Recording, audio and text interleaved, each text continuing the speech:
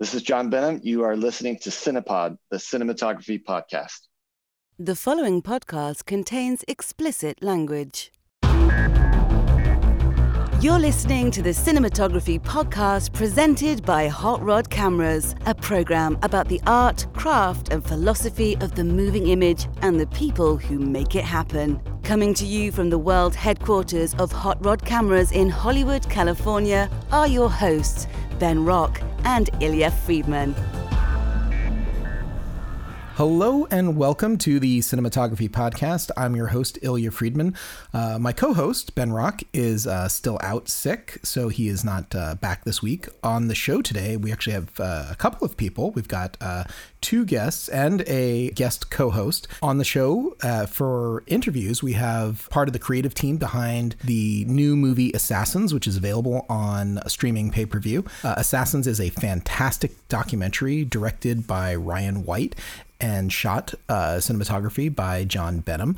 Both of them are going to be on the show, and we're going to start off with Ryan White in just a minute. But I also want to introduce someone who has been on the show, and if you were listening to us just recently for our latest War Stories episode, his War Story is in there as well. It's one of the highlights of the show. Please welcome Bill Totolo.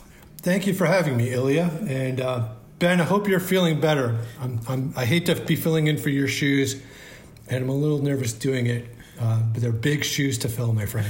Well, I will tell you that Ben did say that he thought you'd be a great choice to come in and guest host, and you're not the only one. Several people actually sent well wishes to Ben, and I know that he is improving. He is getting better, so I think he's going to make it. Not I don't want to worry anyone. Never at some point do we think he was not going to make it. He has been doing just fine, but he is recovering well, and I know he has a sense of taste and smell now, so that's all positive. Oh, good. Excellent. I'm glad to hear that. I'm sorry he's going through that, and I hope he bounces back as fast as possible. Yeah, let me tell you, when thinking about, like, between Ben and I, who's a hypochondriac and who is more likely to come down with something, I really thought it would be me out and Ben filling in, but it turns out it's the other way around. Ben is but he's on the mend, and I'm sure that he will be back probably next week or maybe the week after. So there may not be too many more guest hosts, Bill. So you're in a real seat of honor right now. And you know this because I know you listen to the show. We like to start off with something we call Close Focus. And Close Focus is sort of topical. It's sort of what's going on. What do you think we should talk about today for Close Focus? Well, I got a couple of thoughts because I've got a lot of free time on my hands these days. I just discovered a podcast called The Ghibliotheque, which discusses all the films of Studio Ghibli, which is really good inspiration because we're all looking for films to binge. And I have not seen all the films of Studio Ghibli. So it's given me a good excuse to dive into that. And like everybody else, I'm just streaming. I have all these streaming services. So I just discovered that HBO Max has all the Studio Ghibli's films online. So I just enjoyed Princess Mononoke and Whispers of the Heart. Ooh. So that's my first thought. I think that's great. I also have HBO Max, and I've not taken full advantage of the Studio Ghibli stuff. I owned some DVDs before they were out there, and I saw many of them, but there's still, turns out, way more that I haven't seen. So I'm right. I think we all think of My Neighbor Totoro and Spirited Away, Howl's Moving Castle. Yeah, absolutely. Right. So let me tell you, I know Princess Mononoke is a popular one, but I was not prepared for the epic man versus nature and decapitation scenes that go on in the first 5 minutes of that movie. It's not just decapitations. There's all kinds of limb severings and very sort of like visceral, I'm going to say disgusting sort of like supernatural sort of entropy being visualized in full living animation color. I know it's jarring when you think of like, oh, it's going to be time for something animated. And, Studio Ghibli's never exactly been that happy, fun sort of thing, although they do certainly have lighter fare, like Kiki's Delivery Service, which is also wonderful for children. I would say probably not all of Studio Ghibli wonderful for children, but Kiki's Delivery Service absolutely appropriate. So yeah. What's your feeling of Princess Mononoke when you get to the end? Well, first of all, drawing on what you just said, it is the Braveheart of animated films. Agreed. For sure. Agreed, yeah. But they are also known for doing Graveyard of the Fireflies, which is an absolute heartbreaking film. I've never seen it. If you don't know anything about it, no spoilers, but it is it's a three-hanky film for sure. Okay. All right, three hanky. Okay, so not to... So the ending, you kind of buy into that fantastical element, and at that point you realize this is an eco-disaster film, man versus nature. So I like where it ended, and I think what they were going for, and I think it's even in Miyazaki's notes, that he wasn't going for like a definitive protagonist in the film. So there's not a winner and a loser. It's a compromise, and how do we live with nature and, ever expanding virus that the human race is. How do we not destroy everything as we are trying to live our lives? And I think it's like evergreen. It's still pertinent to this day. I agree. I've seen it a couple of times. I would definitely see it again. My daughter got a Princess Mononoke inspired shirt, which I know that she loves, with the Wolf Rider. So it's got all kinds of like classic iconography now, and I think you're right. It's evergreen. It will stand the test of time. We will come back to it. I'm always amazed at how many people I've met who have never seen a Studio Ghibli film. So that's not a bad one to start with if you want something that's not so friendly and cheery. So Ben, excuse me. So Bill, nice. I know I did it. I knew it was bound to happen. But so Bill, what was your other thought here for Close Focus? What was your other thing that you were, So the other thing we were bantering about, and this was like less of a fun issue, but I think it's very relevant in our field, is I had the very displeasurable occasion to actually have to not recommend somebody for a job. Ooh, the opposite of recommend. You had to not recommend someone. Yes, and it was somebody from a long time ago, and a director had Googled this person after an interview because, as he told me later, his spidey senses were tingling. So he had Googled this gentleman and found out that I had shot one of his very first films, and he wanted to know what I thought. And I said, listen, a lot can change in 20 years, but I have kept in touch with this person throughout the years. And on a very high-end production, this was a very somewhat prestigious director whose work, you may not know the director by name, but you have seen his work during Super Bowl ads. I was like, yeah, this person could prove to be a distraction to your production. And I think more and more, every minute on a production counts. And if you're not moving the production forward, you could actually be holding it back. And I just had to be honest because I had no pleasure in doing that. None. But also this person who came to me for advice would remember the referral I gave him in the future, and it could reflect poorly on me as well. And so I just felt really bummed out. It took me a whole day to even think about that reply.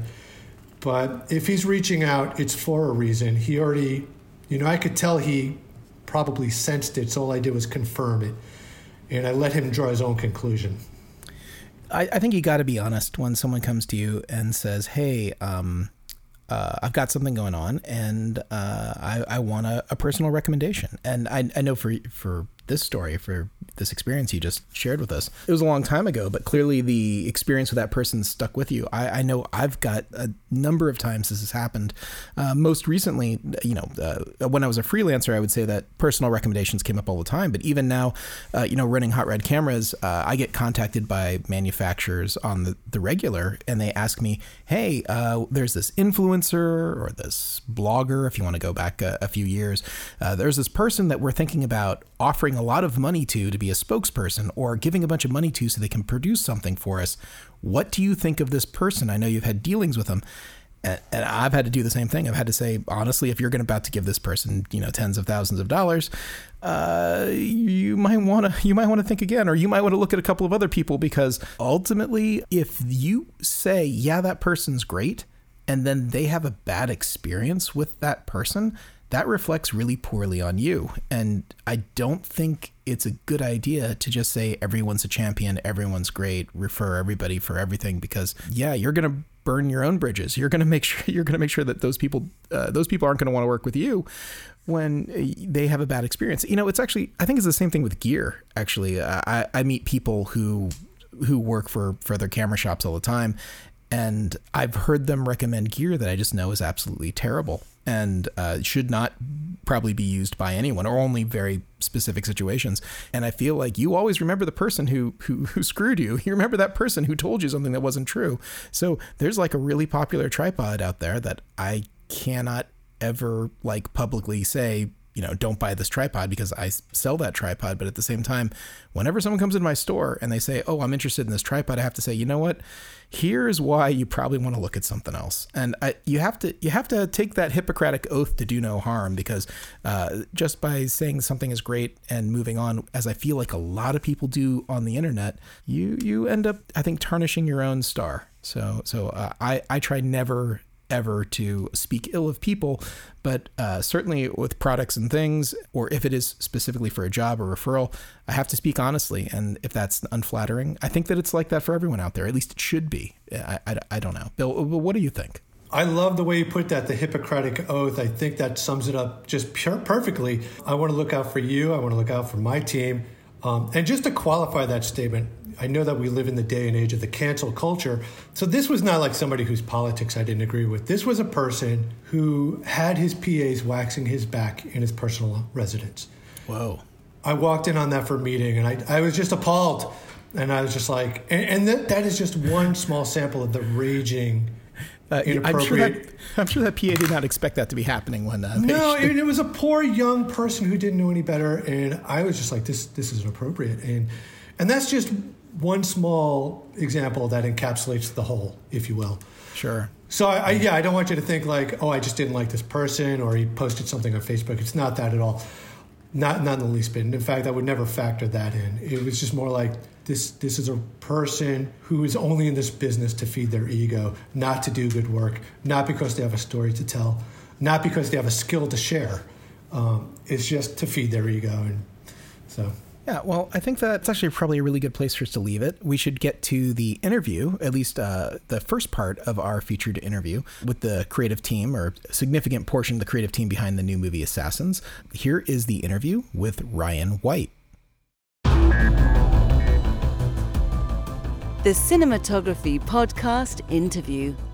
Acclaimed director Ryan White, thank you so much for being on Cinepod, the Cinematography Podcast today. Thank you for having me. Your movie Assassins touches on a number of things: corruption, geopolitical relations between nations, of course, threats to migrant workers, particularly women. But ultimately, it's the story about the assassination of Kim Jong-un, Kim Jong-un's half-brother. What attracted you to this story?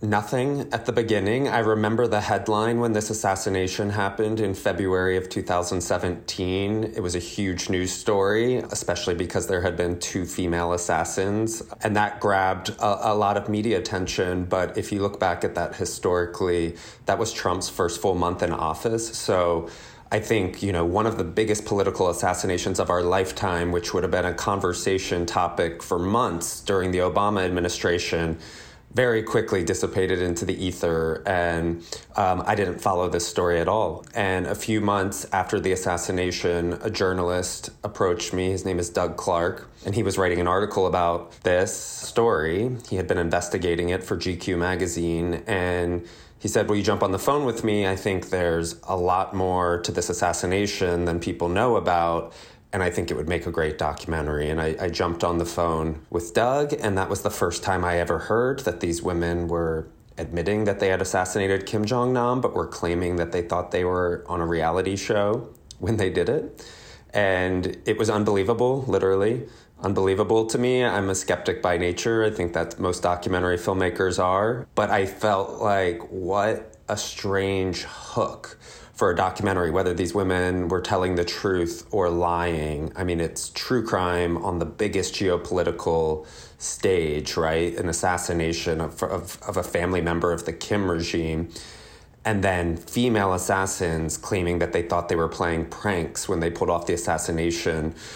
So I thought it warranted at least a visit to Malaysia, where this murder trial was about to go down. And it was that trip to Malaysia that totally sold me on the idea that I was going to be returning to Malaysia a lot over the next 2 years to make a film about this. the assassins, the women who commit the murder, giving nothing away here, believe they're on some sort of prank television show, not dissimilar from maybe an American equivalent like Jackass or Punk'd. And big portions of the story that gets broken down for you, for the audience and in the movie, include the text conversations and security cameras. It all feels so obvious when you're reading these text conversations, like what's really going on when you have the perspective, and you can also see how they're so easily being duped. I want to know what your reaction was the first time you read those text message transcripts. What did you feel and think when you were reading what the fake producers are saying to these women? Right. Well, I think it's important for me to say it's not like I had access to those text messages at the beginning of the film. I came upon them halfway into making the film, probably, once these two women's defense teams really trusted me. They gave us all of the evidence in the case. And it's not just text messages. It was also the social media profiles of both of these women and their WhatsApp messages and their flight paths. So it gave us this huge cachet of a digital database tracing these women's lives in the lead up to this assassination. And yes, they were claiming that they thought they had been hired by a Japanese YouTube company, and those Japanese men ended up being North Korean spies. And once we got our hands on all of that, it started to corroborate the women's story. And so before all of that, I was dubious, and I didn't really believe them. I assumed that they were connected to the North Korean regime in some way, and they were willing to give their lives for that regime. And then slowly, as we got our hands on all that stuff, our eyes started to be open to the fact, like, wow, okay, this corroborates what she said here. This corroborates what she said happened at this mall. And you start to wonder whether it is conceivable that they were being tricked. And then you mentioned security camera footage. It was after we had all the text messages that we got our hands on the CCTV footage from the day of the assassination. So for people that haven't seen it, the assassination happened in the departure hall of the Kuala Lumpur International Airport. So a massive international airport with security cameras everywhere. So I can't say how we finally got our hands on the footage, but we did through some sources. And it took asking almost everyone who was involved in this. And suddenly we were given thousands of hours of footage from cameras all over the Kuala Lumpur airport, and my editing team spent months piecing together that footage, because it's like a puzzle. It's like that highlights magazine from growing up, where you're looking for you're looking for objects and things because you're looking for the same 6 men and the same 2 women in an unfiltered airport that has thousands of people walking through it. And once we were able to piece together that puzzle, it totally corroborated the women's version of events, and it totally proved who these men were, these North Korean men who played, a key role in how the assassination went down, which we trace in the film. So during the course of the movie, the women are incarcerated and they stand trial, and you've got access to these transcripts and to the CCTV footage. Does the prosecution have access to the same material, or is it completely like blinders on throughout the entire process? I mean, you get the feeling from watching the movie that they don't want to introduce any of this. They won't allow them to introduce any of this. But do you have any knowledge if prosecution or anyone from the government actually watched any of the evidence that your team had put together and had access to?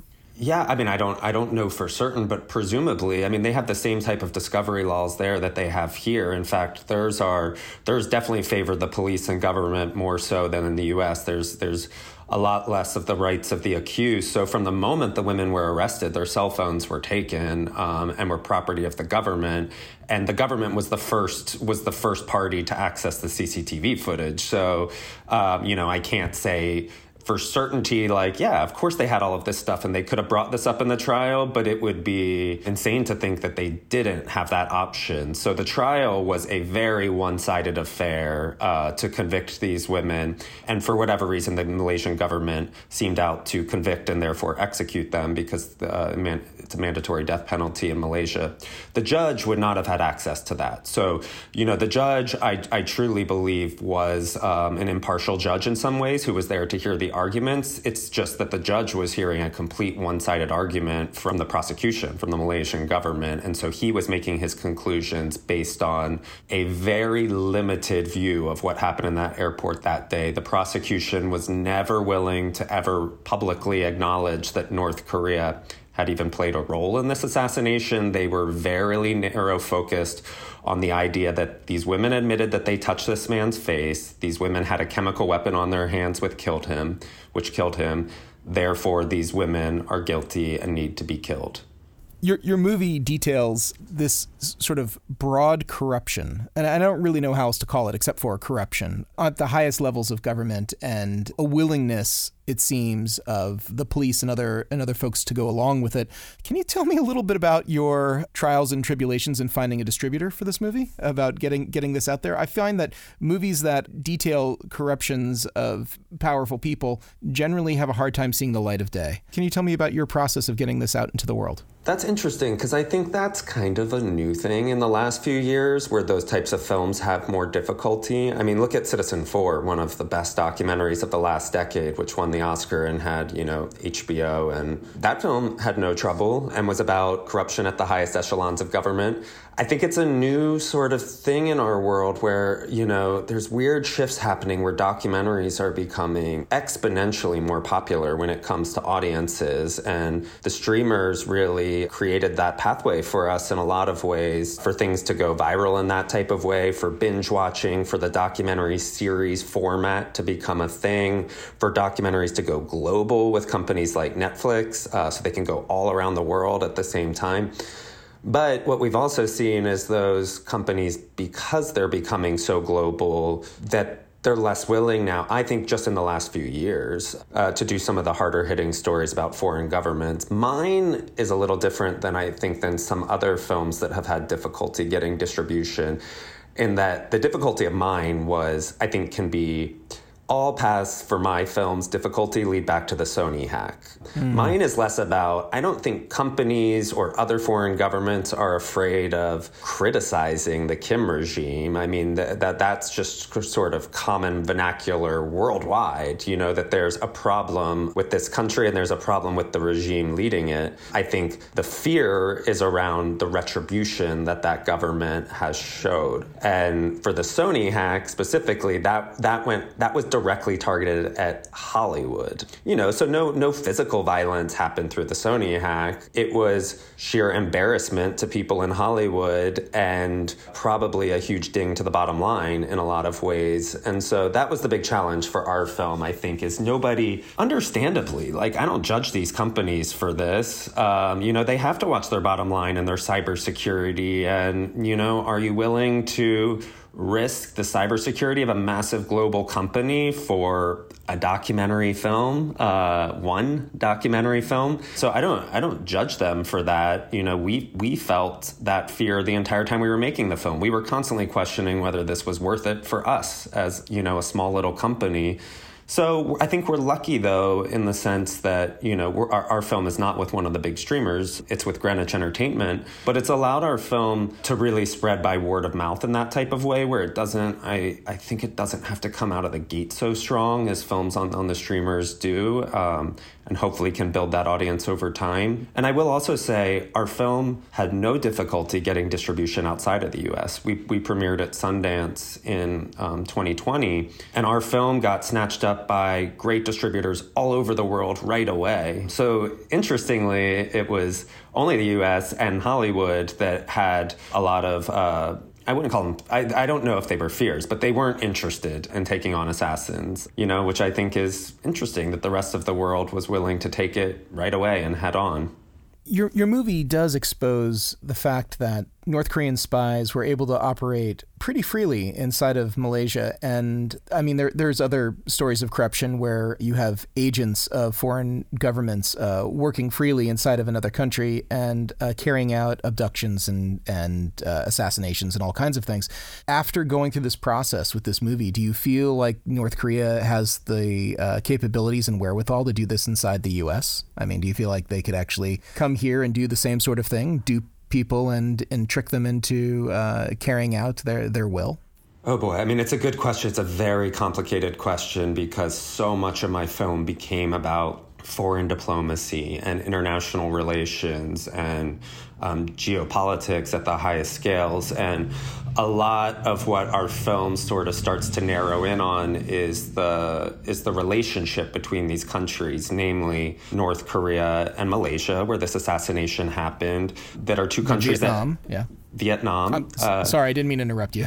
No. Yeah. Vietnam is a great other example because Vietnam also, Malaysia and Vietnam both have good working relationships with North Korea. North Korea has an embassy in Malaysia. There's a lot of North Koreans living in Malaysia. Likewise, in Vietnam, that's where one of Trump's summits was in Vietnam. They hosted that. So two of the countries that were at the center of my film had a good, or not, maybe not a good, but they had a working relationship with North Korea, unlike a lot of the rest of the world. So I think, the U.S. is so much more isolated and impenetrable to North Korean influence than a country like Malaysia, and China's somewhere in the middle. And the Chinese government plays a role in my film as well because they were the ones harboring Kim Jong-nam after he was living in exile. So the big question at the center of my film was why didn't, Kim Jong-nam lived in China for a long time. Well, he lived in Macau, which is a territory of China. Why didn't they assassinate him there? Why did they do it in an airport in Malaysia? And the presumption is because North Korea relies on China more than anyone. They rely on China's support. If China turns against North Korea, they're screwed. And so to do that on China's soil would have been very risky of the Kim regime. So to do it in Malaysia was a little bit less of an affront or a little bit less of a violation of a country that they rely on. So, it's interesting. I had a Q&A last night with a gentleman who's a defector from North Korea who lives in the U.S. now. He's working with a nonprofit called Link, Liberty in North Korea. That's this huge nonprofit based in the U.S., but it's a global nonprofit that's all about the liberation of the North Korean people, and they're doing that work every day, and I'm sure they come into dangerous situations and risky situations, but those people aren't being assassinated, So I think defectors that have been relocated to parts of the world that don't have those working relationships with North Korea are in a much safer space than someone like Kim Jong-nam, who was living and working in those countries that did have a relationship with North Korea. Your movie is a very tight 104 minutes. Whenever you're making a documentary and you're working with undoubtedly huge amounts of original material that you've created, as well as existing footage and documents and such that you've acquired, inevitably stuff gets left out. Stuff gets not in there that maybe you wished were there. At least that's the way it typically seems to me when I talk to documentarians. Is there any moment or bit of story that you wish was included in this that viewers might not get to see unless they buy a DVD and get a special extended edition or extra deleted scenes type of thing? I don't think we have deleted scenes, unfortunately. We used to get to do those all the time, and then you didn't have to kill as many of your babies, or at least you felt they lived in some sort of purgatory world where people could access them. I can't even remember the last time I did deleted scenes. But yeah, the film was probably 5 hours at one point. So, and I was probably pretty attached to most of those 5 hours and thought, it was absolutely essential at the time that be a part of the film. So one story that I love that comes to mind that didn't make our film for various reasons was, these two women assassinated Kim Jong-nam in the Kuala Lumpur airport. But our investigation allowed us to prove where they had been in the lead up, because they were claiming, not only did we play this prank on Kim Jong-nam that led to his death, we actually had been on a reality show for months leading up to this being filmed, which is just inconceivable, the idea that there really was a show that just led up to this moment. And we were able to prove through their histories, through their social media histories, through their flight paths, that both women, and the women were claiming they didn't know one another, which I believe. They literally met at Kim Jong-nam's face the moment they poisoned him. Both women, while they were being groomed to be on the reality show, passed through Phnom Penh, Cambodia on the same day through the airport. So they were both there with their North Korean spy handlers at the same time in different parts of the city. And then we were able to prove that Kim Jong-nam was passing through Nam, Cambodia that same weekend.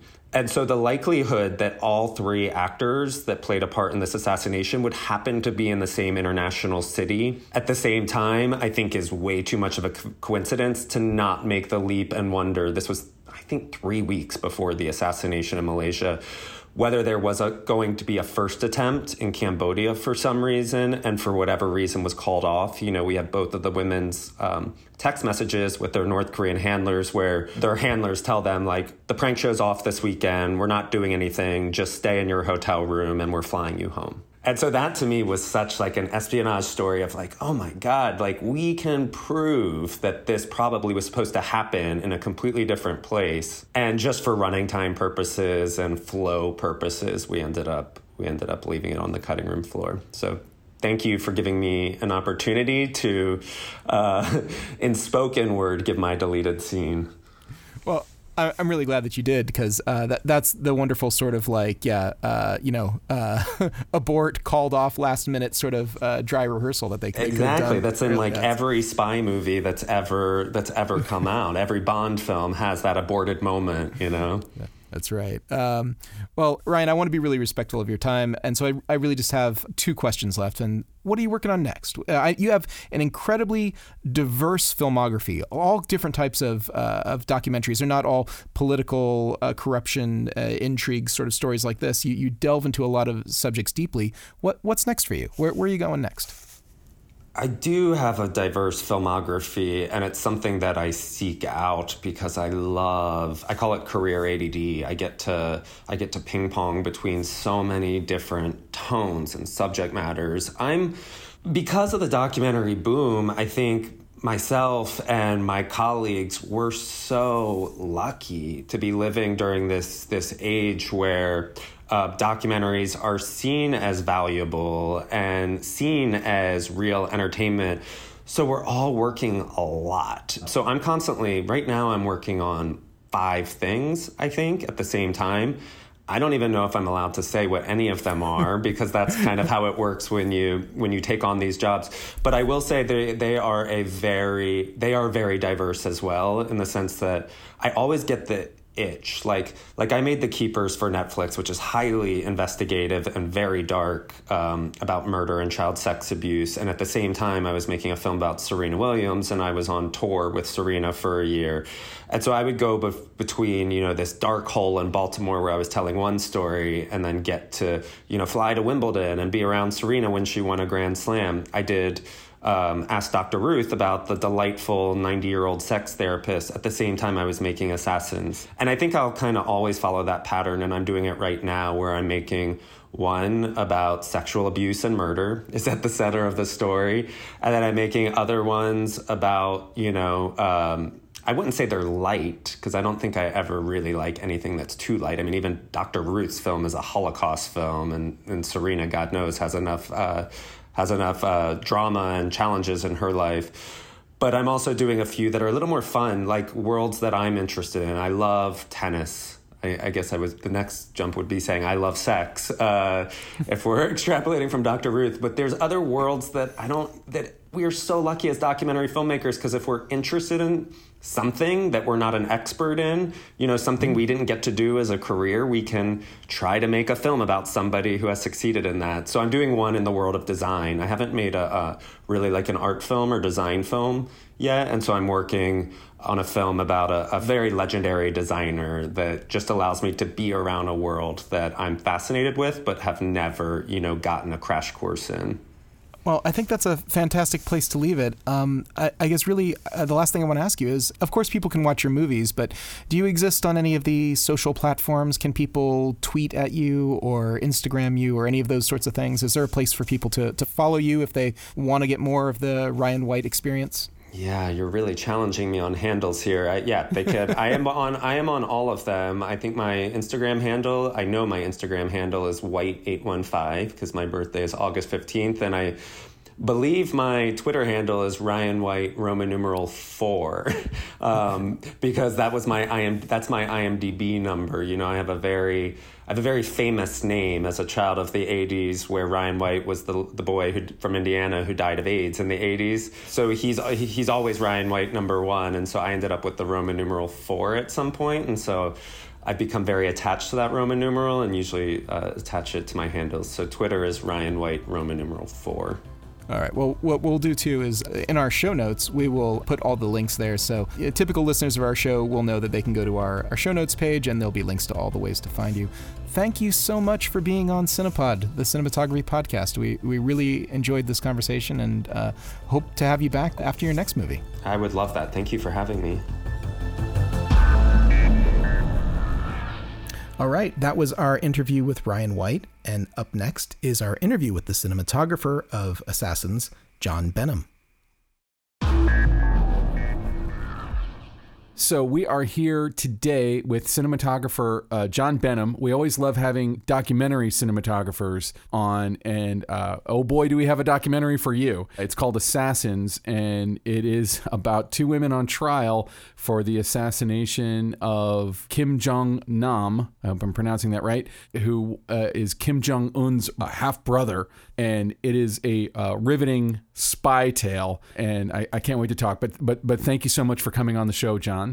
Oh man, thanks Ben for having me. I really appreciate it. No, it's our pleasure. So first off, this documentary is insane, but also, correct me if I'm wrong, as you were filming it, the story itself was unfolding. So when you jump into a story like that, what is it like? What are you expecting when you go into a story where, you know, we don't even, it's a court case, but it involves international espionage, seems kind of even a little risky. What are you expecting when you jump into a movie like this? It is strange, yeah, and you don't really know what to expect, so you kind of have to be prepared for anything. I mean, just like any experience, when you're making a documentary, you're kind of waiting to see what happens, and then making adjustments and running around trying to find characters who are really hard to find. So you just want to travel light and nimble, you know, and be able to react at a moment's notice, and also try to stay off the radar a little bit. You know, many of the characters who wanted to or didn't want to talk to us, they were hard to find. They were hard to, you know, it was just a complicated thing. So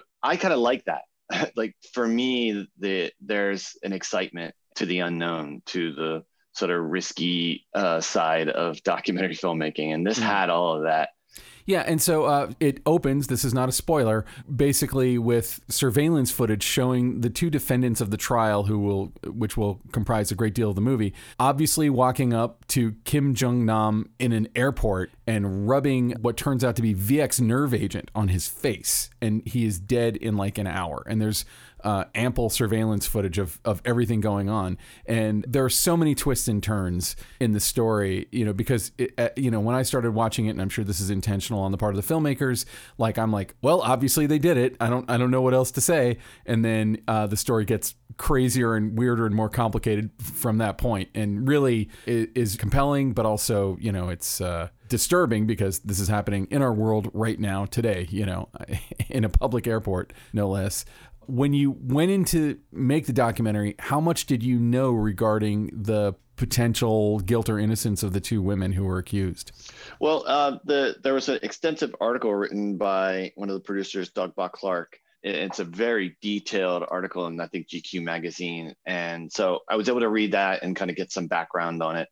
But it didn't look good for the women from the outset. I mean, obviously, this was a very public murder, assassination, essentially. And the course of the trial, it looked like they were going to be found guilty. I mean, there was no question about it that they were guilty. It's obvious. It's on the video. No doubt that they did it. But as for their guilt, at first, as the movie kind of posits that they have defense attorneys, and I'm like, to defend against what? And then you kind of find out what.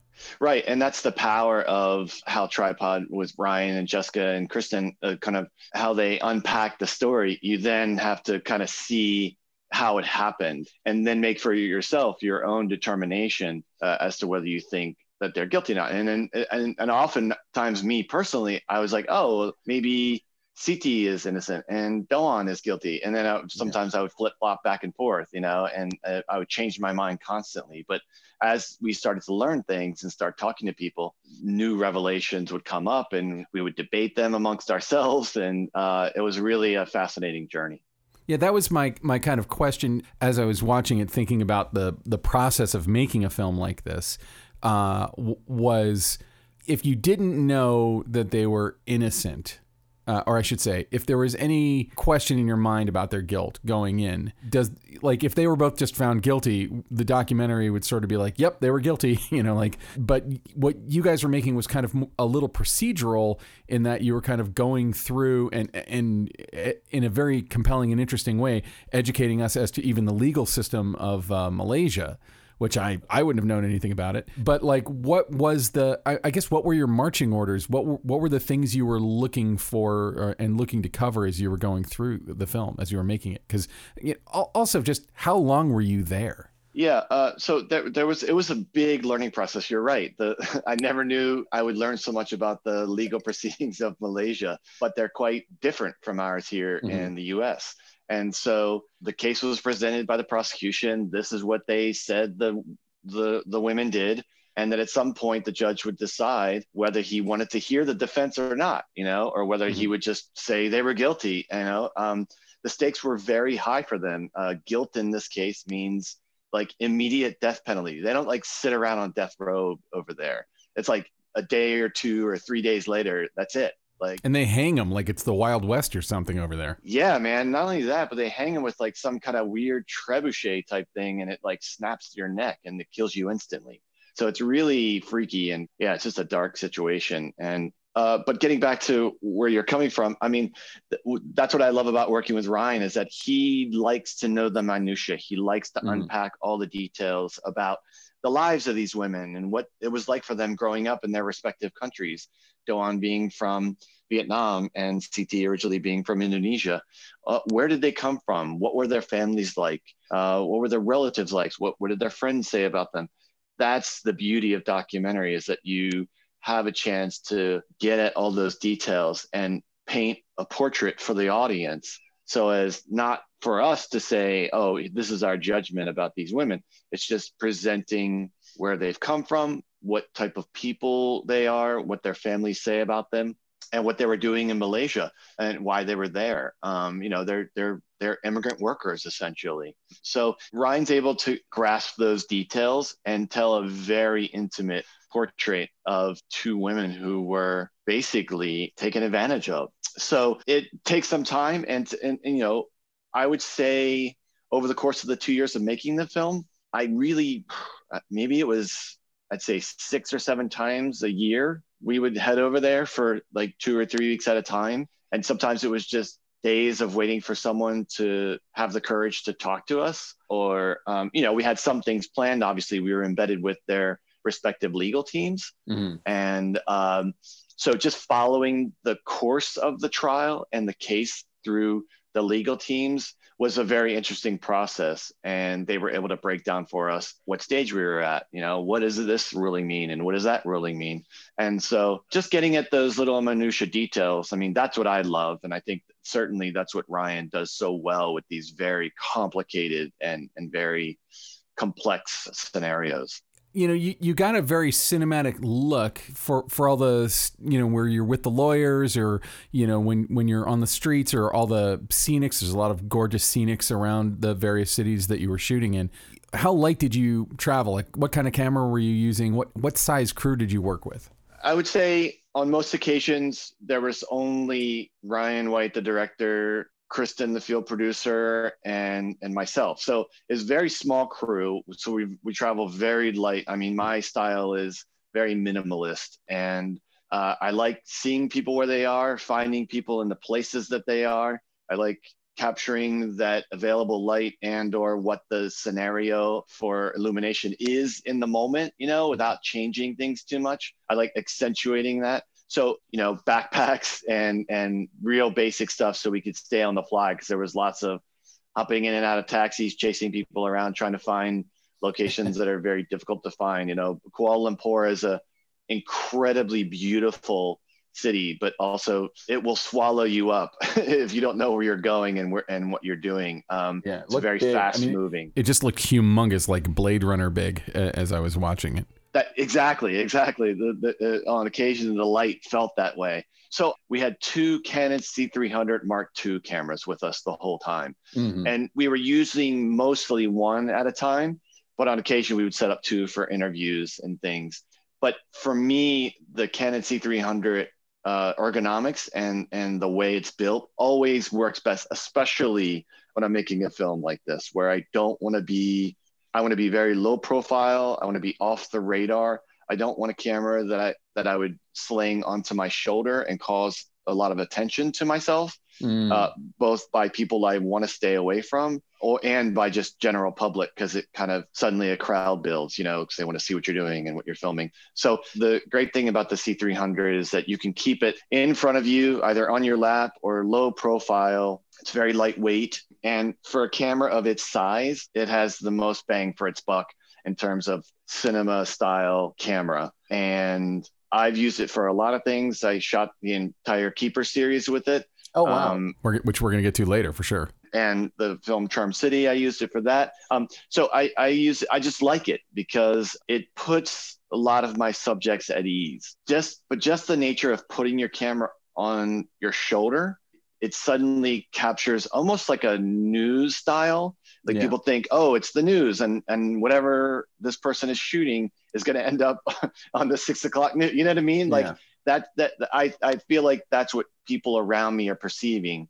And so I could put the C300 in my lap. I could capture shots when I'm not supposed to be capturing shots. There's a lot that can be done with it. And I just love the style of that camera. I also really like looking through a viewfinder. And while you can have a camera like that sort of rigged out with a proper viewfinder and still put it on your shoulder, the cool thing about the C300 style is that it has a real small, very simple viewfinder.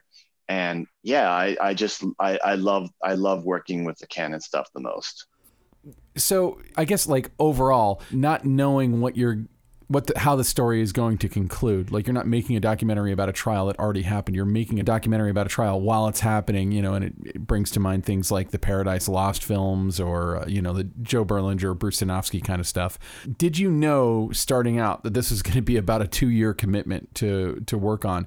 And how do you go about like managing the rest of your life during those 2 years? Can you take other jobs? Like what's the professional impact of working on a project for so long? I did not know it would take this long, but I welcome it. And the film benefits from it because you're able to really steep in. And I'm a very emotional filmmaker, so I get very involved with my subjects. And we definitely, I mean, me in particular, I can only speak for myself, but I think the group shared that, is that we were really worried for these women. We thought that the death penalty was kind of imminent. So I think Ryan has mentioned this before, but it was definitely prepared to release the film sooner than expected if it meant that it helped to potentially save their life or create an environment where there was a question mark put on the sudden guilty verdict or whatever, because we didn't know exactly what would happen, right? So so throughout the course of making the film, there were certain milestones related to the trial that we could kind of see in front of us, say 2 or 3 months down the line. But oftentimes with court cases and delays, and it's very hard to keep up with that. So it was just a constant, like, keeping an eye on the calendar and finding out when I had free time to take other jobs and when I didn't, because I really wanted to see the end of this project and work on it till it came to fruition. Well, and especially, I mean, well, I don't want to ruin the end of this movie, but, if you're making something that could potentially save an innocent person's life or bring innocence to light, I get the impetus. What I'm consistently impressed with whenever we have documentary cinematographers on here is how, like if you're a cinematographer and you're shooting a narrative film, obviously you're there to tell the story, you're the author of the image, but you're not really, it's not that those cinematographers don't get personally involved, but because this is real life, I think it's almost impossible to do a documentary like this without getting personally invested in the outcome of it one way or the other. And so cinematographers of documentary, especially stuff, where guilt or innocence are on the line or something critical is happening, or even it's just a story of someone in an extreme circumstance, they take kind of a personal stake in it. Is that one of the things that kind of drew you to doing these kinds of documentaries? 100%. I mean, absolutely. The level of respect I have for someone to say, okay, film me at my most vulnerable moment. Yeah. And so I always approach that with a delicacy and a level of respect to match that type of permission that they've given me. And so it's inevitable, as you say, to get close to them, to allow your emotions into the moment. And frankly, I'm staring at them through my viewfinder for a ridiculous amount of time. And so they know I'm looking at them constantly. And so it's hard to hide anything from the DP in a documentary like this, because I can see it and I can feel what they're going through because they've given me permission to do that. It's such an interesting study into how spying and espionage works. Like, I don't think that I've ever seen like a spy movie that had such an insane storyline. Like, if you made the movie about what happened, you get studio notes like, would that work? I don't think that would work. And then it's like, nope, worked perfectly. Exactly. I mean, it's the ultimate Patsy type situation for the intrigue and the detail with which North Korea, pulled this off is quite fascinating. And obviously, I think Ryan and the team did a great job of kind of assembling all of that mishmash, because there's a lot of stock footage of North Korea. It's not easy to get footage from within the country. I have a family. I probably wouldn't have gone into the country to capture some of that. I mean, look, I love taking risks and I love living on the razor's edge when it comes to capturing material. I'm very into social justice types of documentaries, and I'm a very mission oriented type of filmmaker. But, I also have a family, and I certainly play that very delicately. Yeah. And apparently in North Korea, they've got a lot of VX nerve agents. So I would stay pretty far away.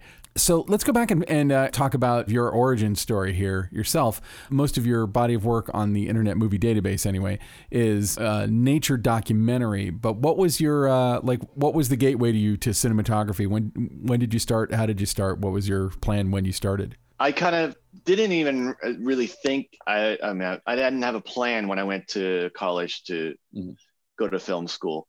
I was planning on teaching history of all things. But I got very bored with that really quickly. And when I took a film elective course, the light bulb went off. And I started, then I changed my major and I extended my undergrad by an extra year to kind of graduate with a film degree. What school was this? Oh, yeah.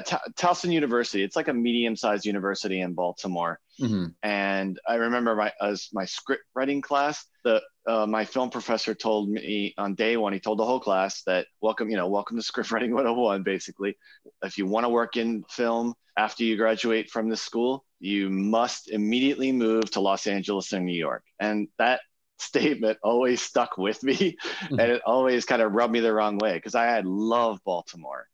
Mm-hmm. And I feel lucky now that I was able to make a career by staying in Baltimore. But Baltimore actually has a decent industry, though. Like it's not LA or New York size, but they're, Baltimore, even in, I don't know if they still do, but in the day they used to have their own lab, and there were plenty of filmmakers who were permanently based in Baltimore. Yeah, no, you're right, and that's the bridge, right? Is that this is the land of Barry Levinson and David Simon and John Waters and John Waters, exactly. And there is a, so I was a camera shop rat, I basically grew up in a camera shop, and I always loved the time that I was there, because I went through this. I was at Chesapeake Camera in Baltimore for about 5 years, working strictly with 35 millimeter and 16 millimeter film cameras. So I was learning ARRI and Aton and all that kind of stuff. And at the time, Homicide: Life on the Street was being made in Baltimore, brilliant verite, television series. And we were renting cameras to them. So I was seeing all of this great handheld work and really getting into that sort of cinema verite style, and seeing how it was done technically. But during that time, I then, when I was assisting a lot, focus puller, this, I know that's your background. I looked you up a little bit. Not me. No, I was not a focus. Oh, is that Ilya? Okay. Ilya. Yeah, Ilya. Sorry. Yeah, but I'm not trying to back away from that. It's a fine profession. I've just never done it. Yeah, but so I was taking a lot of jobs and pulling focus for a lot of those people and different cinematographers in the DC and Baltimore area, and just kind of learning the craft from the camera department side. But then I got a job at National Geographic, and that started this weird path where I started traveling around the world to make nature documentaries. They are called blue chip documentaries, which essentially mean nature documentaries that do not involve humans. There's no David Attenborough standing there kind of pointing at animals and telling you about the behavior. It's strictly animal behavior. But before I get to that, I'll just say, in general, I was a camera nerd. So growing up in the camera house, the camera shop there in Baltimore, I was learning basically during a time when the switch was happening from film to video, right? So there was this really strange period in the late 90s where suddenly people were starting to shoot more with video and digital video, and the VX1000, the X2000, the PD150, all of those kinds of smaller video documentary style cameras started coming out. And it was a really interesting time because everybody was trying to make their video camera look like film. And the race was on to figure out how to make the best video camera that emulated a film style look. So it was a really cool time to be a camera nerd, right? And so during that process, I left the camera shop and I started working at National Geographic Television. And I was convincing people that I could shoot, and I was learning how to produce. And with those types of documentaries, if you can shoot and produce, you could put a lot more on screen and many more days in the field, which, making nature films is a difficult thing unless you have the time to spend in the field, because it just doesn't happen. You can't cast animals to do things on your time or on a kind of schedule. It always sounds like it requires a great deal of patience and ability to just roll and roll and roll. Yeah, and I would say as an impatient young filmmaker, working on nature documentaries was the perfect elixir for learning how to sit and wait for something to happen patiently. So it taught me a lot of lessons that, say 10 years later, once I scratched that itch and I wanted to sort of branch out into people documentary filmmaking and things like that, it really taught me the value of patience and sitting with something and not trying to push it and just kind of letting it happen. So there's the lessons learned from my time in nature filmmaking have really served me well during my time working with human characters and allowing myself just to be in that space and know that nothing's going to happen immediately. But when it does, I'll be ready. Oh, that's really interesting. That's a phenomenal insight into that too. Now, how did you know it was time to move out of the nature stuff and start making documentaries about people? Well, there was a time at Nat Geo in DC, that's where their headquarters is. I started noticing a lot of really talented producers and filmmakers leaving. And I started to feel like, okay, there was some kind of a shift happening. And so I would talk to a lot of people around the building and ask about what's going on. And they were moving away from having all of their filmmakers in-house. I mean, it was a brilliant place, don't get me wrong. This was a place in the early 2000s that it was shared space between editors, producers, shooters, archivists. I mean, like everybody was there. It was like a miniature production house. It was brilliant time to be there. But clearly they were starting to branch out and starting to hire third-party players to deliver their films. And so I just started seeing that tide turning. And I realized, okay, well, if I could start branching out and figuring out ways to make my own way, I could then sort of diversify. How long and how complicated was it to start getting, like, how long until you got your first gig that wasn't nature related? In terms of like verite cinema and following humans around, I would say it took like 3 or 4 years to really get comfortable with it. And that's right about the time that Ryan and Jessica came to Baltimore to start development and research on making the Keeper series. Yes, which, I mean, The Keepers was kind of I'd say it was kind of a water cooler show when it came out. It was something that everybody was talking about. It's a pretty remarkable thing, but it's also a series, so it's a lot longer form than just one movie. How did you go about? Well, actually, just tell me how you fell into their orbit, and then the process of developing the look and style of that series. Yeah, I had a friend who, for the first week that they came to Baltimore to kind of just get some initial B-roll and start not auditioning, but just it's a very sensitive subject, and a lot of the survivors felt very anxious about being on camera. So It was a very delicate process to kind of just build up to them being comfortable with the lens looking at them and hearing these awful truths, but important truths. A friend of mine had rented my camera to help them in that first week. And then he got a project out of the country for the rest of the year and needed to sort of make a recommendation to them. And so he just said, hey, the guy I rent this camera from is a really great filmmaker as well. You should hire him.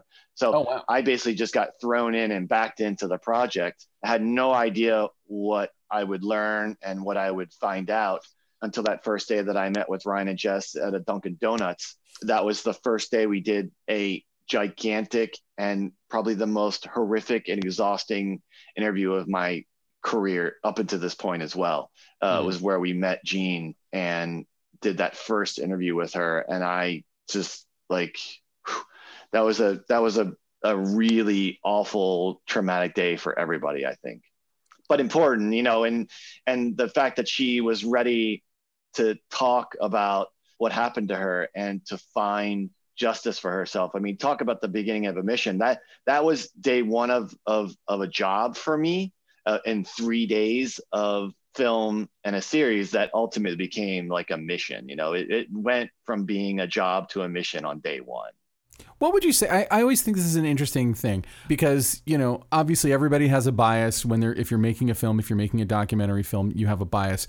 But I always wonder where is the razor's edge in your opinion, and maybe it's specifically your bias or your inclination, but where's the difference between documentary filmmaking and journalism? How is it like journalism? How is it not like journalism? And where do you sit in that world? I have been obsessed with that razor's edge, and I think about this all the time, especially when you see the amount of optioning that happens with a lot of these articles that journalists write and then filmmakers end up making the film about. You know what I mean? There's like a dance, there's like definitely a relationship there as well between a journalist and a filmmaker, when oftentimes it's a subject that someone's written about extensively. They become involved as perhaps a producer and an advisor, or someone who makes the introductions to the characters so that you can then get them on camera and you can turn that story into a documentary. That doesn't always happen. Sometimes the filmmakers play the role of journalists. And in many ways, as I was saying, you steep yourself in the subject, you're spending a lot of time there.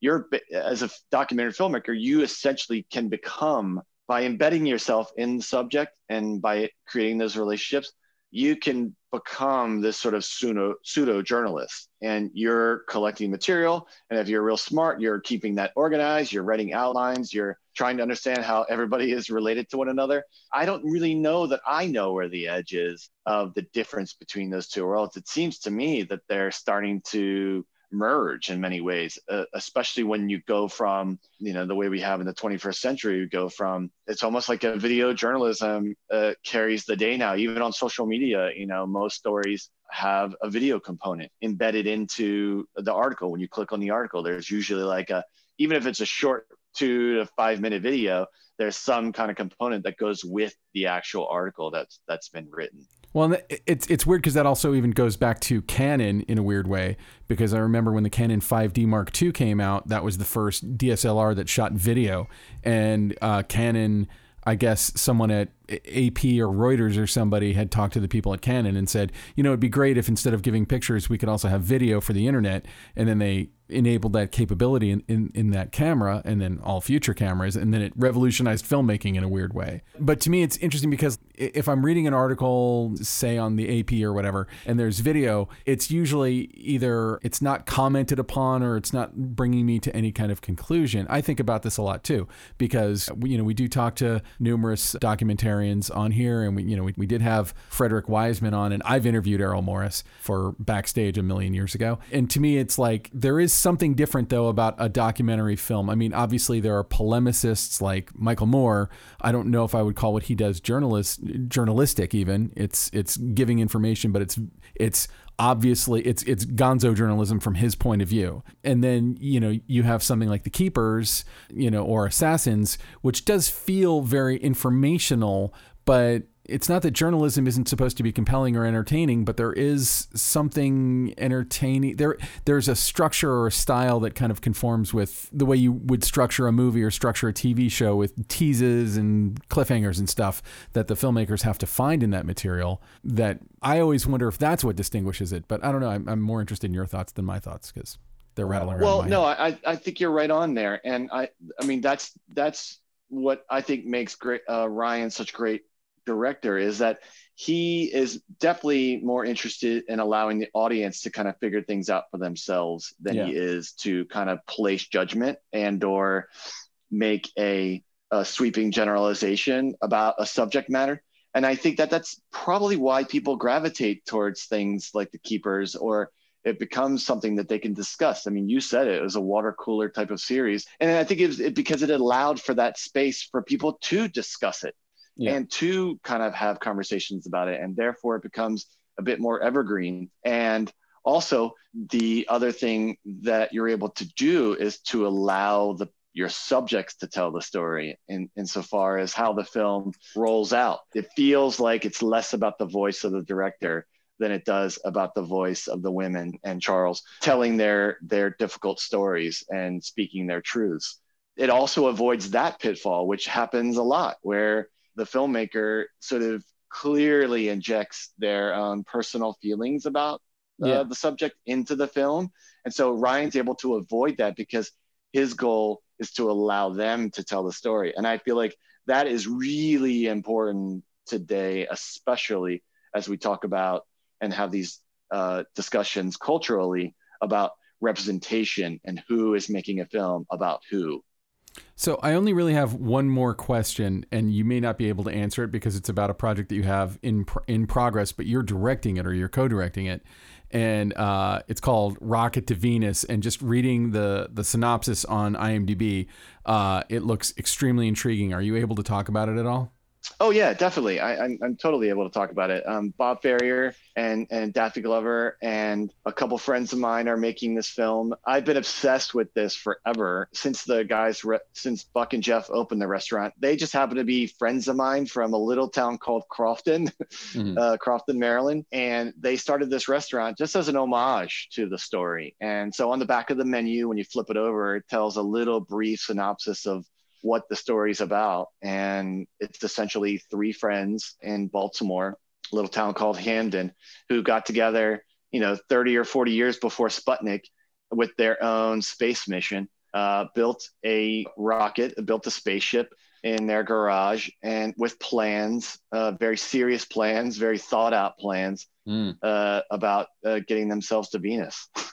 And that would have been a very toasty conclusion to their tale. Yeah, I mean, you still have guys, flat earther folks. There's that documentary called Rocket Man about that guy who was trying to. Exactly. You still have people. What is it? Almost 100 years later, trying the same thing. So they were very ahead of their time, and I just was fascinated as to what motivated these folks and what happened to them, and also what happened to the spaceship. I wanted, my thought was like, how do we find the spaceship? It sort of disappeared.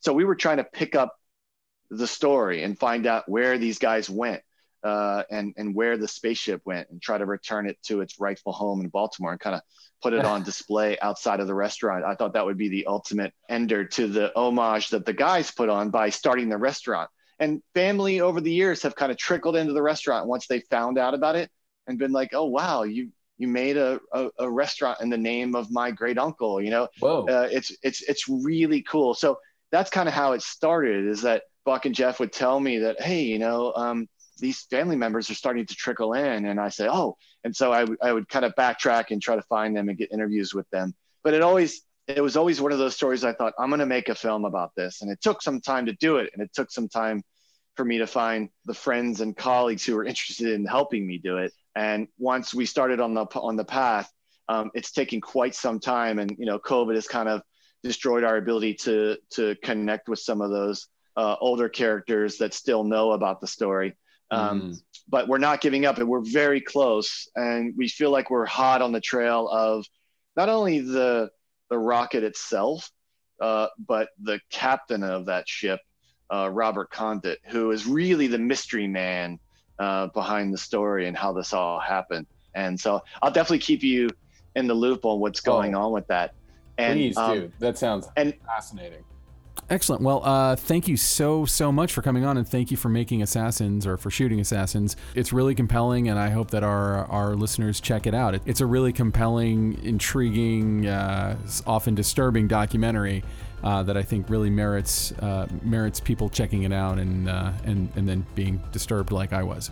Well, Ben, I really appreciate the time. Thanks so much for having me on the Cinematography Podcast. It's really an honor. Thank you. Oh no, honor for us. So that was cinematographer John Benam. Of course, John did the interview with Ben. I had to fill in for Ryan White because Ben's out. But and just a reminder, if you're just joining us, if for some reason you skipped over all of the podcast up until this point, guest co-host with me today is Bill Totolo. Do you ever go by William Totolo? Is that something you do, or is it always Bill? No, William is a name that has always not sat well with me.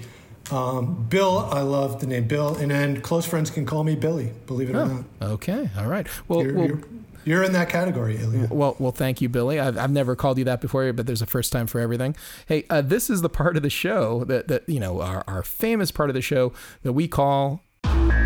And now, Short Ends. And Short Ends is really, sort of a pet obsession, something that, might be current and going on. I've got one.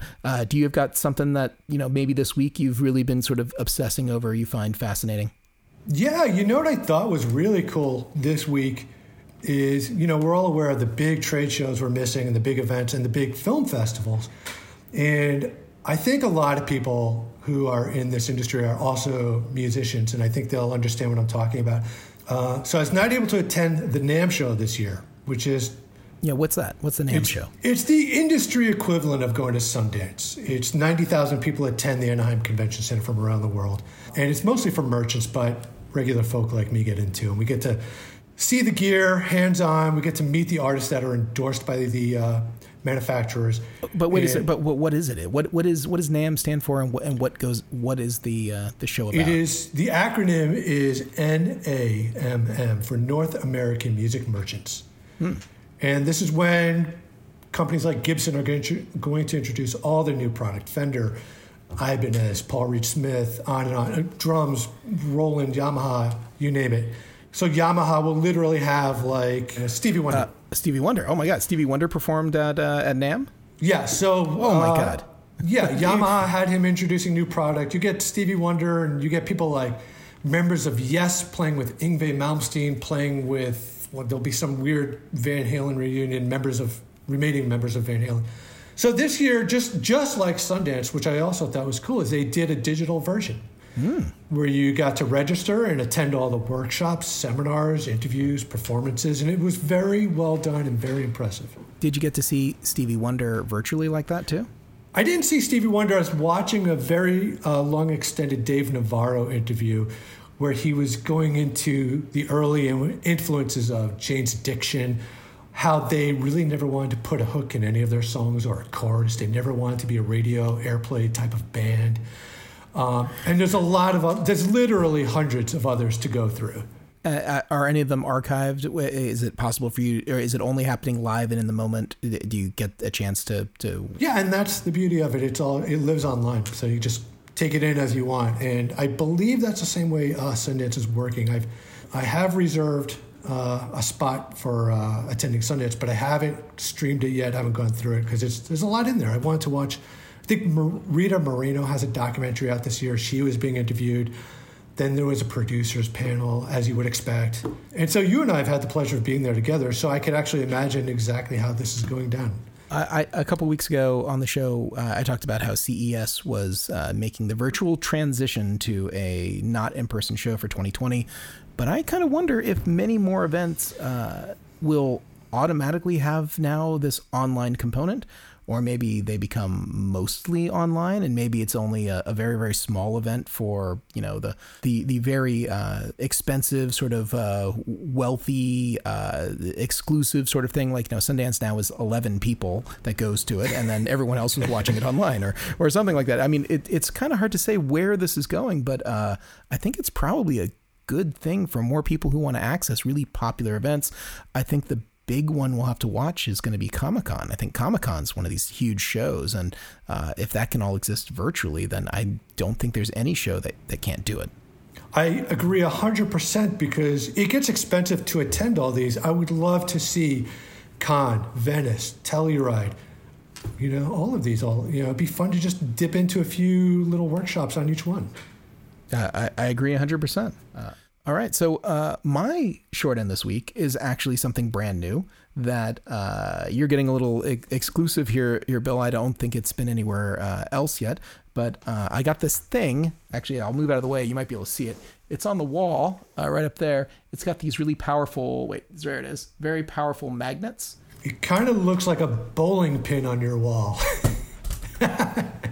Oh, yeah, I see exactly what that is. I know what that is. You recognize part of this. What you see here is the Aperture B7C battery-powered light bulb, and it's a really impressive bit of tech. It's a really high-quality light bulb, but what it is sitting inside of this thing, which is called the Betty Eddy. And the Betty Eddy is essentially a baby pin and a light socket. So you can now take your Aperture bulbs like this or any other battery-powered light bulb and put it in a C-stand, put it in any gobo head, put it in anything, because you now have a baby pin connection. And what you're seeing here, we'll have to put some links online to this so people can check it out, but it looks a little bit different because we've got this super high-powered magnet on the bottom, and this magnet here is covered in rubber, and it's got 8 super powerful rare earth magnets. And on my wall there's probably like some sort of metal stud, and I'm able to stick this straight through the drywall and have it stick to the metal stud. But this is a really super handy light holder that people are going to be able to use next to their computers if they just want to stand something up or on set. The Betty Eddy has a baby pin on the bottom here, and there's a couple of 1/4-20s which you can hang a safety chain, or it can move your magnet to a different spot. But really cool, really cheap, under $20 for this, and it's going to be exclusively available at Hot Rod Cameras starting next week. So anyway, I'm really obsessed with it. I've kind of been carrying it around as like a torch. It almost looks like I'm the Statue of Liberty or something if I was to hold it aloft over my head. And of course, perfect eye light, perfect, sort of like little soft fill that you could just kind of Hollywood and bring in there. And then, of course, if you need to hang it up somewhere, you've got the baby pin or the magnet or any other way that you might want to rig this. So. That stuff is so handy. It's so practical. It gets used all the time. I know Quasar's got magnetic lights. Aladdin used to have them. That stuff is really useful on set. I've done it all the time. We all have. So it should be in everybody's kit. The price is right. So... not that I'm pimping your company, but that's what we call a home run, my friend. I sure hope so. I think that people are going to like it. I know that Betty is a brand new company, been totally under the radar, and they've got some cool grip and lighting little bits and pieces like this. So I think that we'll be seeing a lot more from them in the future. I love it. That'll be really interesting. I already imagine many practical uses for that. Just putting polecats across the ceiling and creating my soft ambient glow from above. It'll be really interesting to do that off camera, kind of edge light, and just a billion other applications. A billion. Yeah, and like I was saying before, this magnetic base is removable, and it's super powerful. So if you did want to use it with something else, if it's got a 1/4-20, you're good to go. All right, so Bill, I think thank you so much for joining us like this way. This basically does it. We have to thank a few people, but first off, I want to ask you, where can people find you online if they want to look you up and follow you? Are you a LinkedIn or a Twitterer, or how do you have a reel somewhere? How do people find you? Yeah, I guess I'm like every other cameraman. I'm on the gram. Just my first initial last name, B. Totolo. Or you could just go to billtotolo.com and that'll direct you to everything. You can find me over at Hot Rod Cameras, hotrodcameras.com. And let's thank some people. Let's thank Kays Elatrachi. I think you may have crossed paths with Kays in the past. Every bit of music that you may have heard in this episode was composed by Kays. Kays also famously doesn't listen to the podcast, so I don't think he's hearing the sound of my voice right now. Shame on you, Kays. I hope someday you do listen to at least one of these episodes. Let's thank our editor, Ben Katz. Ben Katz, making Bill Totolo and I not sound completely terrible. Thank you, Ben Katz, for I know you've got your work cut out with me. And Me too. And we got to thank our intrepid producer, Alana Cody, kicking all the ass and making sure that we, actually, particularly me, have all kinds of interviews scheduled. I think one every day this week for all the upcoming, future shows of the Cinematography Podcast. I'm going to be quite busy, and there's a whole lot more coming your way. So you can say goodbye, Bill. Until next week, thank you for listening to the Cinematography Podcast. Thanks for having me, Ilya, and let's not forget to thank Charles Papper. Charles Papper, always deserving of a thank you. Thank you, Charles. Seriously, thank you. I appreciate it. You made it very easy. And Ben, get well. Love you, buddy. Thanks for having me. This has been the Cinematography Podcast, presented by Hot Rod Cameras. Find your next camera, lens, or accessory on the web at hotrodcameras.com. Don't forget to subscribe to our show on iTunes and connect with us on Facebook and Twitter. Thanks for listening.